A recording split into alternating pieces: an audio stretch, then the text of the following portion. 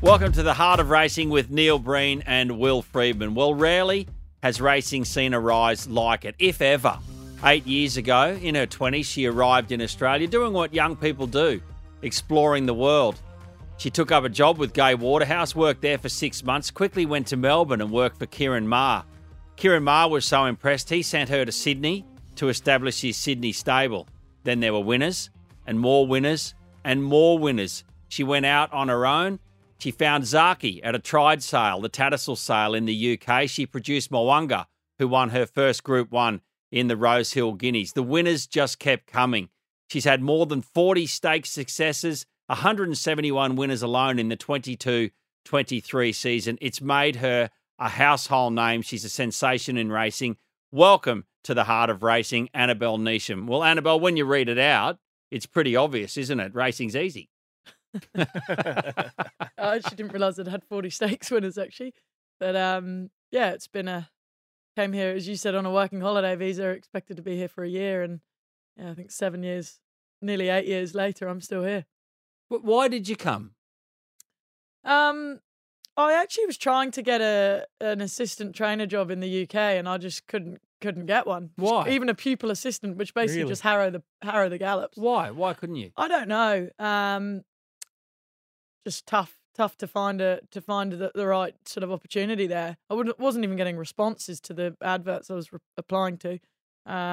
So I thought, well, I'll go and spend a year in Australia, a year in America, and then I'll go back. I'd been rejected off your course, Flying Start. The Flying Start twice. I tried to apply That's for it the twice. Godolphin where they pick up young people. So Will did that. Yeah, so I thought, well, I'll try and do my own and do my own Flying Start and get it. I've always been really horsey, but I was pretty late into racing. So I thought I'd better go and get a bit more experience and use it as an opportunity to sort of travel the world a bit. So that's why initially I came out here. A friend of mine that I lived with at uni, Tom Ward, who was the one really that got me into racing, he got me the job with Gai. So He was with John O'Shea for a while, was Tom? yeah, He came was over here. assistant trainer to John for a couple of years. I think in that transition when John went to Godolphin, and his girlfriend, who's now his wife, was working for Gai at the time. So, So he did some sort of introduction and Gai said, yeah.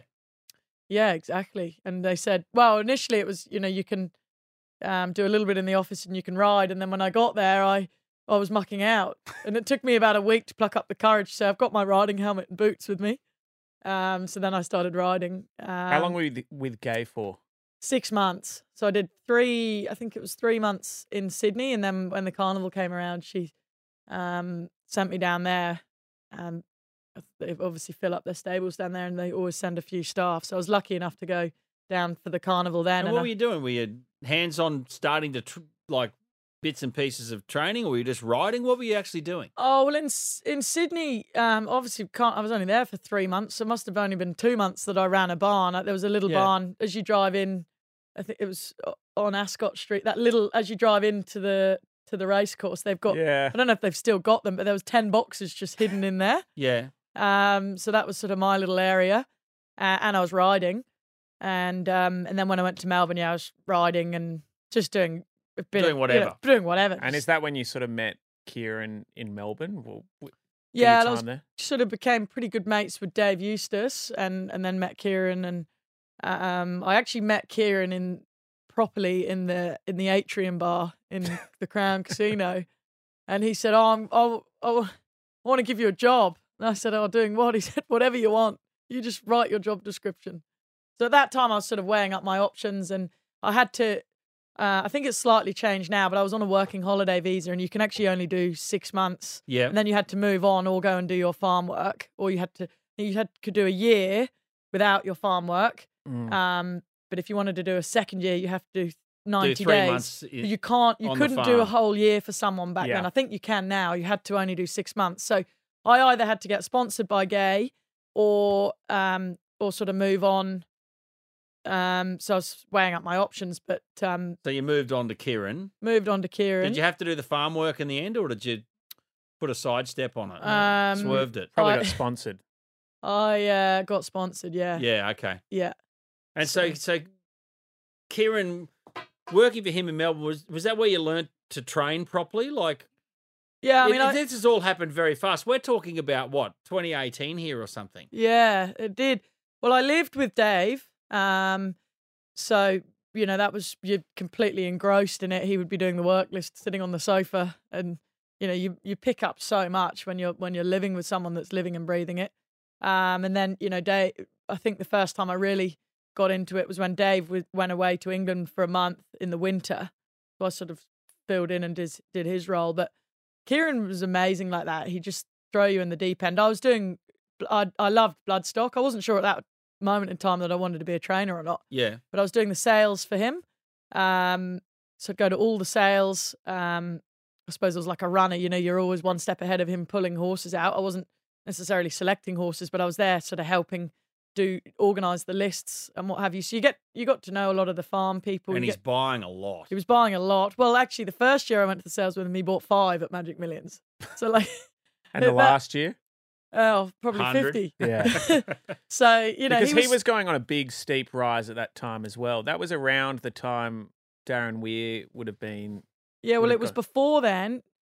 I mean, Kieran got very big. He took over Moody's stable. That's right.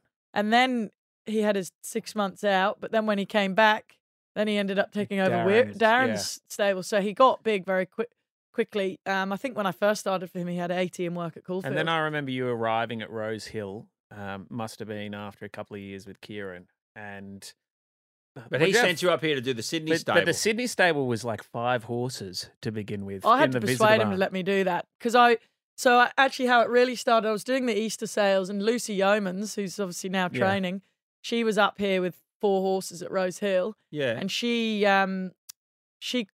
got kicked out on the track and broke her leg really badly. It actually hasn't really, I think she'll tell you, it hasn't really recovered properly. Yeah. It was a bad break. So all of a sudden, Kieran's got 4 horses up here and no travelling foreman. So I said, oh, well, I can stay. So it was during the middle of the Easter sale. So I was going in and doing the horses before the sales, then nipping back and doing the afternoon shift. And then a lot of those horses carried on up to Brisbane.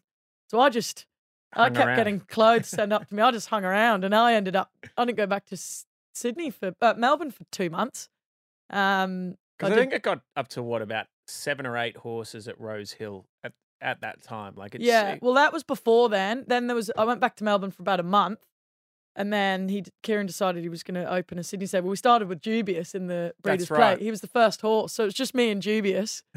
But I remember that. And it sort of it grew from there. So how many horses did Kieran end up having here were you in charge of in Sydney? Well, it started off with about 6 in the visitors' boxes. Yeah. And then it grew to about 10 in the visitors' boxes. And then Gerald was kind. He was giving us boxes. And then Warwick Farm came. Yeah, and then we were scouting for boxes. And then, and that was sort of my job to go drive around and try and find boxes. And then we found the barn that he's still in now at Warwick Farm. So it got up, when I left, we were up to about 50, 55. And so how long did you do that for Kieran in Sydney? Couple of years? Couple of years, 2.5 years. And so you've been on this unbelievable trajectory. You get off the plane, you work for Gay, you work for Kieran, you're in Sydney, you open the stable for him in Sydney, and next thing you know, you think, I'll train on my own. How did you make that decision that you backed yourself so young? I think I've always, I don't think I'd actually thought about it really, but I think subconsciously I've always thought I won't want to work for someone forever. I've always been quite independent. I've always probably wanted to do something myself, whatever it was going to be. And I suppose after a while, during COVID, obviously you're always communicating down there, but I just sort of thought, I think I could maybe do this on my own, which you actually felt selfish even thinking that. Yeah. Because I've been given such a great opportunity, but I thought, I think I could have a crack at doing this myself. And, boxes came up, real opportunity there.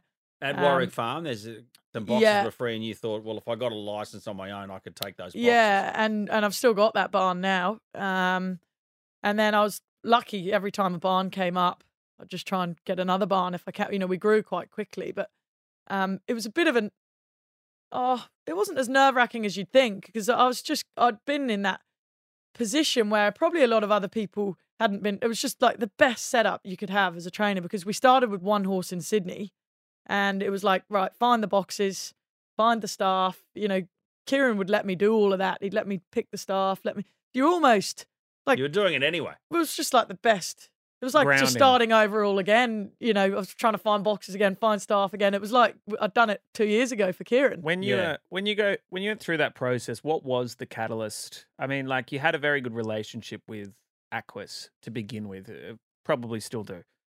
Were there any external factors of people that sort of like encouraged you, said, you know, we'll back you? Were there some supporters? You needed some big clients. Yeah, from the start that you like. When I look back on it, they were really instrumental to my start. Yeah, they certainly were, and they put a lot of faith into me. I think they were keen to, and they said they were keen to try and have a lot of their horses in one spot. Mm. And I ended up with Mwanga, which A lot of pressure, though. Pretty amazing. You've sort of a guilt feeling as well, because he obviously come from a great stable that were doing a good job with him. But I think Mr. Fung was keen to try and give me a good start, and they'd give me a lot of young colts. Yeah. And I think they were keen to sort of give me maybe a 3-year-old to help give me a kick along, and that he did. He was my first Group 1 winner. He won the Rosehill Guineas. He won the Rosehill Guineas, and he was a great horse. But I was just to have him and then have Zaki come along at the same time. I had 2 headline horses. How did you buy Zaki? So I had a couple of guys in Melbourne that were keen. They were keen to contact me, said they were keen to buy a horse. Probably had a budget of about sort of 200-ish. Wanted to buy a tried Oz horse. or Guineas? Oz. Yeah. So I contacted Stuart Bowman and said, "Can you find me one horse?" And that was the Tattersall's horses in training sale. And he came up with one horse, and it was Zaki. And he said, "Look, he's slightly lost his form, but he said he's always been a really good horse. He held, I don't know if he still does, but he probably does, the mile track record at Epsom. He said he's a good horse, and he just might be a good headline horse for you." But the reserve was 300,000, I think. But he actually ended up passing in, and we got him for 150. So ambitious reserve. the boys they did. So the guys that said they wanted to buy a horse, it was slightly over their budget, but they took three quarters of the horse, and then you had Carl. And then Carl jumped in. Carl Holtz, he's the Zaki colours, but he's a tremendous human. The best. So when you talk about 150, was that 150 guineas? Guineas, yeah. Yeah. So it was about 300 landed here. But yeah, Carl rang me when I first started training and said, I'll support you. I think he sort of did the same with you. I think he's really good at supporting. He young likes trainers, sort of young up and coming trainers, and that's I feel like a lot of people in this country are like that. I agree with that. It's an incredible thing. Like, I've seen my uncles and father, to some respect, they're the greatest at starting new training banners. But I've been on board with a few of them. I've never seen the support that I got when I first started, even though I was in Scone, for people that want to help young people. Like all the internationals that come over here, and every trainer goes, "Oh, it's not that special here." But until you realise how much opportunity you get for being ambitious as a young person here, you just can't see it. Well, you got Bon Ho on the hook. Well, that was produced a Magic Millions 3-year-old Guinness. I had him. Yeah, Short. I didn't have much luck. So all of this stuff is happening. You're sitting there in front of me. You seem so relaxed about it, like it was natural. But when you look at it from the outside, so I think about Annabel Neasham. Well, this happened so fast. There was stuff going on, and you became a household name, like I said in the intro, so quickly. It was like I was watching the races, and all of a sudden this Annabel Neasham's on there after every second race talking about Kieran Maher horses. Now she's gone out on her own. Now there's Group 1 winners. Did it need Zaki and Mwanga? Like, did it just send you on a trajectory you couldn't believe? I think they massively accelerated it. They certainly did. Without a doubt. Yeah. They were... I think I won 6. I had the favourite for the Cox Plate within a year of training. And it just doesn't happen. You had 3 runners. At the time, you don't. You had 3 runners in a Cox Plate. Yeah, but you're conscious at the time that you're really lucky. But now I look back on it. Now Zaki's not really at the peak of his powers anymore. I mean, I'm still lucky I've got the likes of Learning to Fly and Sunshine in Paris. But, Zaki was going around $1.20 in Group 1s every time he went around. And I was definitely conscious of how lucky I was. But now, sort of, that's slightly in the past. You're like, I'd love to have that again. Wow, where's the next one coming from? Just makes, you're like, that just... if a new trainer came in now and within a year was having a favourite Cox Plate, you'd be like, whoa. Yeah. But you're seeing, that's what I was trying to get at. But I mean, you're seeing, like, Sarah Ryan's a bit the same. She's just suddenly come on the scene and she's every Saturday got she seems to be winning a race in town every week. It does, and you go, wow, she's started quick. You got to admit that there must be a part of you now, like, because you're like on the other side. Zaki. No, but you're on the other side of the fence now. Looking at the person that's having the really good run of luck, you can actually see it. And while a lot of people in this industry are great people, participants-wise, it's such a competitive landscape that jealousy is a big thing for participants. You must look at Sarah Ryan and go, sometimes she's winning race after race. You look at her and go, Jesus, it's like that envy rolls through you. And like, I wonder...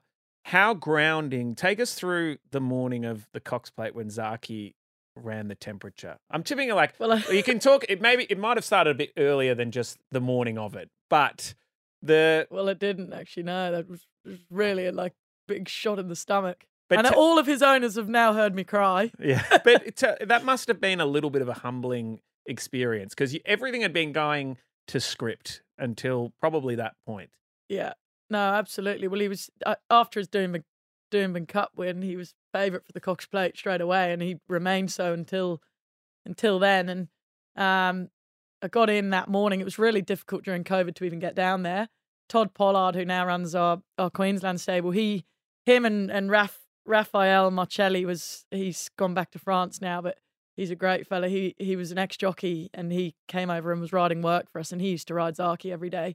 And him and Todd, they were about to shut the borders, and him and Todd just got in a car and whizzed down before the borders shut.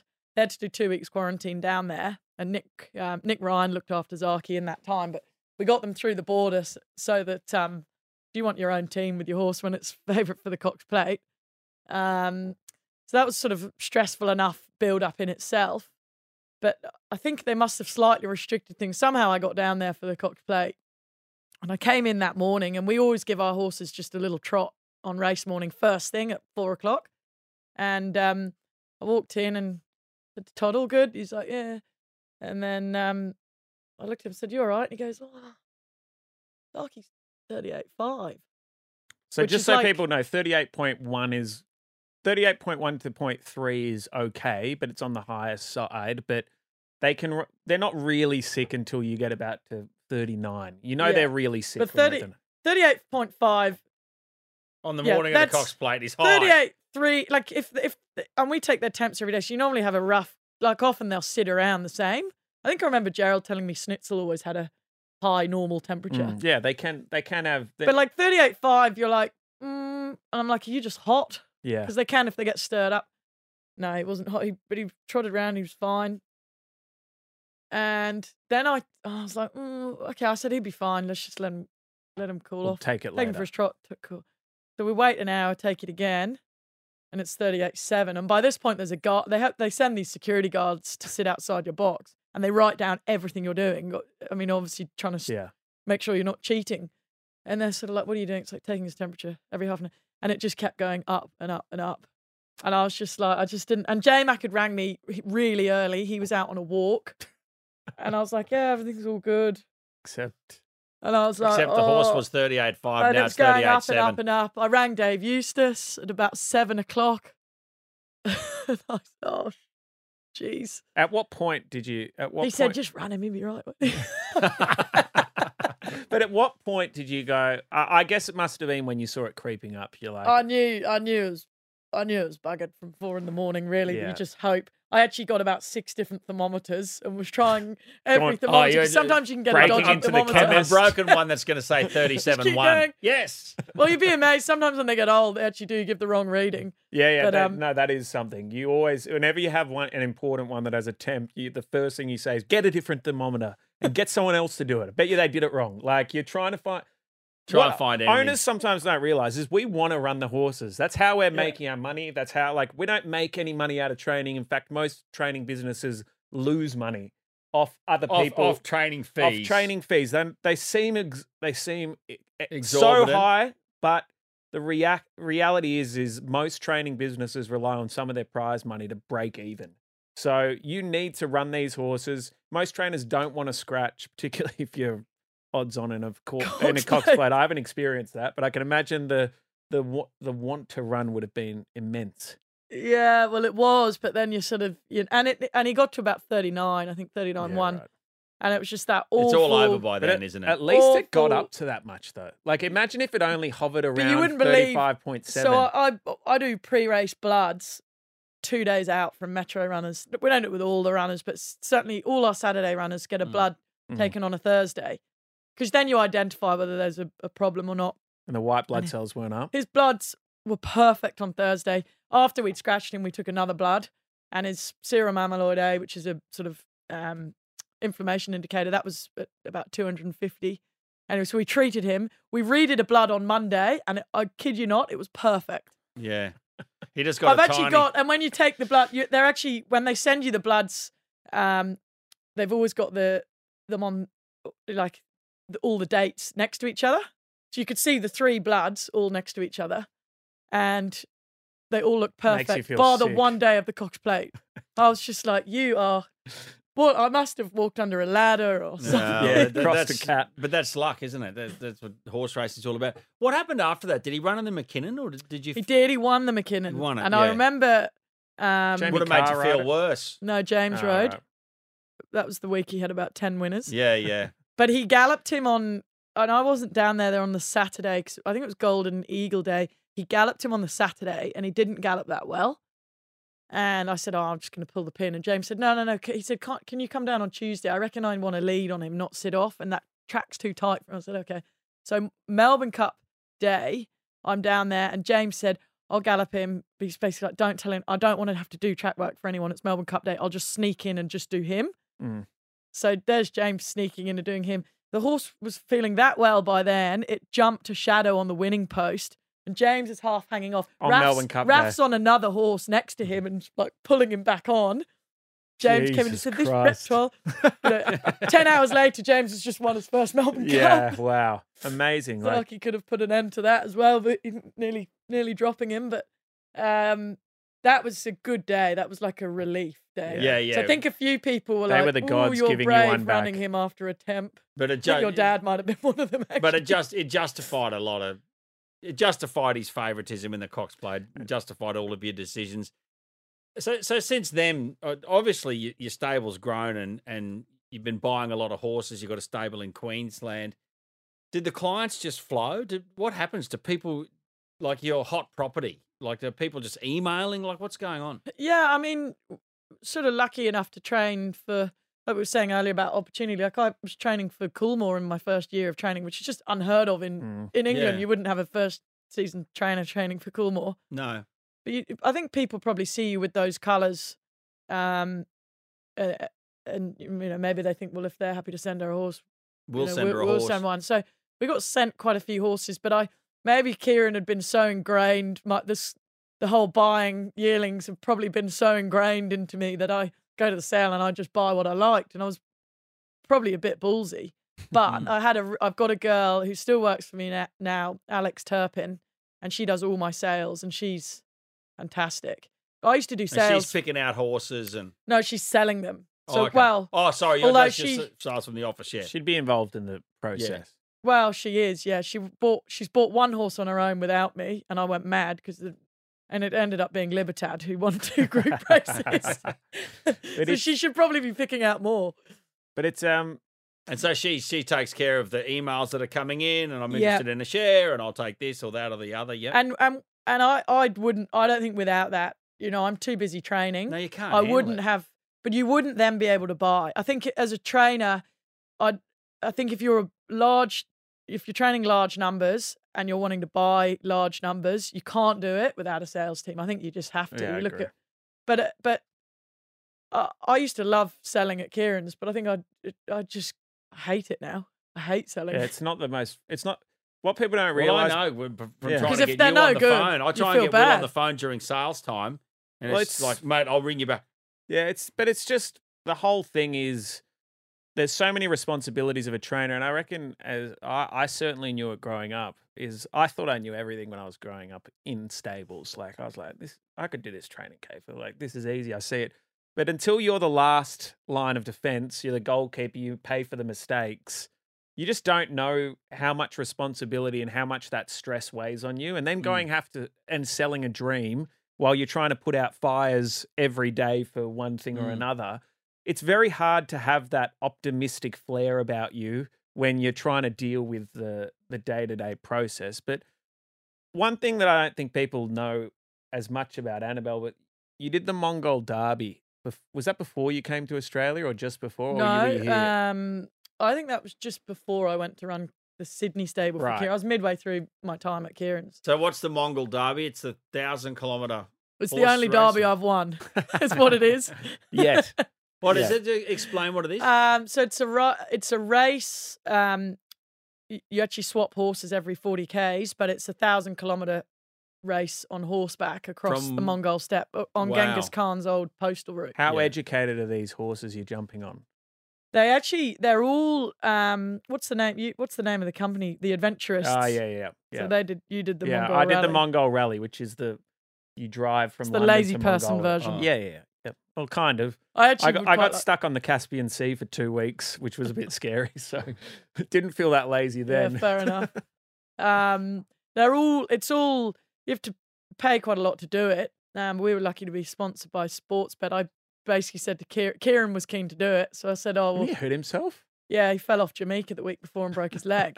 So Adrian Corboy, his breaker, came in his place. But at the time I said, I'll do all the paperwork and everything. And I'll just piggyback off your famous name and get PointsBet to sponsor us. So we didn't have they paid for it and we wore all their gear. And they're big now. They were just starting then. But do you ever look back on an experience like that and think, like I certainly look back on doing the rally and look back and think, wow, I could just never find the time to do that now. And it's like an experience you'll never be able to replicate. Yeah, I actually want to do the tuk-tuk one across India. Oh, that looks amazing, Yeah, doesn't that looks it? quite good. I'll But race you you. wouldn't have time now, probably. Although, having said that, that was sort of end of July, I think early August time. But it was an amazing How many days does it take to ride 1,000k? 6. 6 days? Yeah, 6.5. Wow. So it's about 150 plus k's a day. Yeah, you're riding from 6 in the morning till 8 at night. You can't ride outside those hours. They track you on a tracker. But all the nomadic herder, it's it's all their horses. They're not necessarily, I think a lot of them are broken in for the race. So There's not a lot of Zarkies in there. There's not a lot of Zarkies, no. They're small, they're little shuffly comfortable? movers. They're very uncomfortable. And the hard saddle's very uncomfortable. But you pick your horse, and you just hope that you're going to get from A to B. But the good thing is if it bolts with you, there's no fence to run through because there's no fencing anywhere. They'll get tired It's eventually. all open. Yeah, But eventually they'll get tired. But your riding pedigree's obviously second to none. It's been part of your whole life. Is it important for a trainer to have amazing skills like that? You know, like to say myself, I can't ride a horse. And if I wanted to be a horse trainer, you just wouldn't have enough knowledge. You know what I mean? Like, but you have the knowledge of riding a horse, how horses feel, all those things. It's a great advantage. Oh, I mean, it's probably a great advantage if you're a great rider. I always thought Mark Newnham I was always envious that he could just jump on and gallop his horses. And I would do that when I was fit and I was galloping horses, but I was never a great rider. But I did a lot of eventing, equestrian, sort of up to international level. I think that helped me a lot, that background, because you're learning how to make horses go correctly, bending the right way, being on the right leads. They've got to be sound and fit. They've got to gallop 9 minutes over a cross-country course, and then they've got to trot up sound in front of a ground jury and be careful enough and energetic enough to jump round show jumps the next day. So I think a lot of those skills are definitely transferable to training in terms of horsemanship. And now I love tinkering around. If there's a horse that gets its head up in the air or it's got its mouth, I quite like tinkering around with gear. And I've got a couple of girls that are eventers that ride for me now. And I love putting them on to go and do a bit of dressage work, or they'll just get the horse going. You know, some track work riders have only ever ridden racehorses, and they ride short and they perched up and they're great, they get them around. But these equestrian riders can actually make them use themselves a bit better. So I like having a mixture of those riders in the stable. But so my eventing background's probably helped with that. But probably too busy to ride now. Rob and I always ride on a Sunday morning. Because you haven't had enough during the week of horses that Sunday morning. Well, you sort of have to. The riders now are like, how do you explain track work riders now? Precious and entitled. Yeah, so they don't work Sundays, a lot of them. No. The good ones, because they don't have to, because they'll go next, you know. So I quite like that on a Sunday morning. We punch a few around the bull ring. To be fair, they're entitled to, because I say entitled, but they are entitled to, because it's one of the most acutely like highly skilled jobs in racing is being a good track work rider. Yeah. Like you could not pay them enough. They're worth their weight in gold. I joke about them saying they're precious. But if they left, we'd be in a lot of strife. How many horses can one track work rider get through in a morning? Well, debatable. Some of them say only between 6 or 7. I'm like, we'll make that 10. I know in the country, certainly I've seen track work riders up to 18 a morning in the country. Like, they just go one after the other. Yeah. Well, see, that's one of the things before when you talked about, oh, gee, it's expensive to train a horse. You know, what? I don't know, metropolitan fees, 130 a day or something, whatever. Plus. Yeah. So when you go, oh, well, gee, that's expensive to train a horse, but that's 130 a day. There's a track work rider. There's people working there. There's yourselves working. There's fees on the boxes, all that sort of stuff. It adds up. Well, it used to be as well. Wages Probably add back up. in the day, if track work riders were normally full time, you know, they'd ride, then they'd go home, they'd do the split shift, they'd come back in the afternoon. Go again. And they'd wash the horses, they'd saddle them all. They'd brush them at the end of the morning, and they were part of your full-time crew. But now, I assume it's the same at Rose Hill with your team, but now the track work riders are that few and far between, the good ones, that they've got it, you know, they can afford to just say, well, I'm only riding, and they got off the last horse and they leave. So you don't then have them in the afternoon. So you've actually got to employ all these extra ground staff that come and do the afternoon shift, because the riders, they don't, because there's such a shortage of them. Now a track work riding job, very rarely. They're calling the shots. Very rarely do they, work afternoons now. We'll keep rolling on here, Annabel, because we've got to come to a close soon. But what is in the future for you? Or you just keep rolling? Are you Gay Waterhouse one day? I mean, yeah, that would be pretty cool to be Gay Waterhouse one day. But look, I don't have.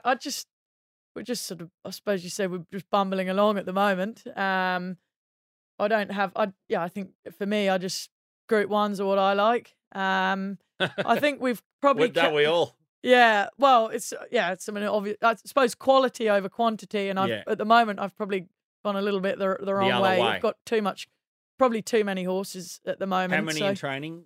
How many boxes? That's a sticky question for a big trainer. We have about 40.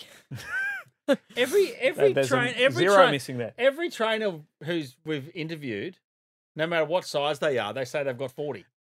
Yeah. So does Peter Moody. Was the best when he said he's going to come back with a boutique stable, and it was 180 before the end of the week. You know, it's like, but look, Annabelle's right, but you need to have quantity to get quality. Yeah, but there's a fine line. So, I mean, for us, we're very managed. We've got a fantastic team, and you can only do what your team can do. But for us, we're probably going to just slightly change our model a little bit and try and, whether we reduce sort of by 20 or 30%, just try and reduce a little bit. And, because at the moment, a lot of those horses that aren't going to be metro, we've got an option for them in Queensland.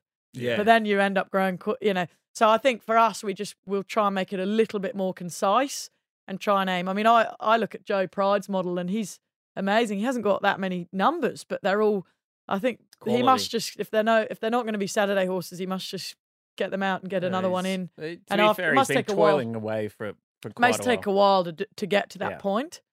And you do need numbers because they can come from anywhere. Good horses. It is sort of I am very envious of Joe. He's not a big yearling buyer himself. So it's great, doesn't need to. I know, which is, I'd love to be in that position where I don't have to. Where they're just coming. There's to no you. debt. You're just like, yeah, I'll take you and you and you, but not. But you'd be you. a shopaholic, Will. You'd still want to go and buy something. Yeah, I like that. I know. It's So fun do going you. to the sales. Isn't it? Got expensive sales are taste, intoxicating. Okay, you got to tell us what we're looking out for in the autumn. Now, you're under a lot of pressure because when we spoke to J-Mac before the spring started, What did he say? he said there's a horse from Hong Kong called Romantic Warrior. Yeah. He absolutely Mind you, it was declared. favourite for I the know, but Cox still, Plate. it did the business Yeah. no matter what. No matter what. So you're under pressure. Sunshine in Paris looks great. She had a setback before the Everest, which was another Another character one? building Yeah, moment. another one, yeah. Castagna, I think she's maybe being a bit overlooked in the slipper market. I thought she was really good, and she's only going to be better in a really high pressure 1200 We're meter only race. talking about the Colts this year, aren't they? Yeah, but she's got to be one of the standout fillies. Mm. And maybe of one that you haven't seen, I've got an import called Mighty Ulysses. We Right, like that. So keep an eye out for him. The only unfortunate bit of thing is he's stable come mail. from Stable mail. Mighty John Ulysses. Gosden, and it's hard to Improve. improve a horse You don't off need Gosden. to do much though. I don't need to improve the horse though. He's already shown that he's sort of top level, but he's a good horse to look out for. Okay. Mighty Ulysses. Okay, good stuff. Well, Annabel Neasham, thanks so much for your time and your generosity today and sharing your story. Let's hope there's another Zaki, Mwanga, learning to fly, dozens of them. I hope so. We'll hope. And yeah, thanks for having me. And off to the fish market now. Beautiful. It's only next door.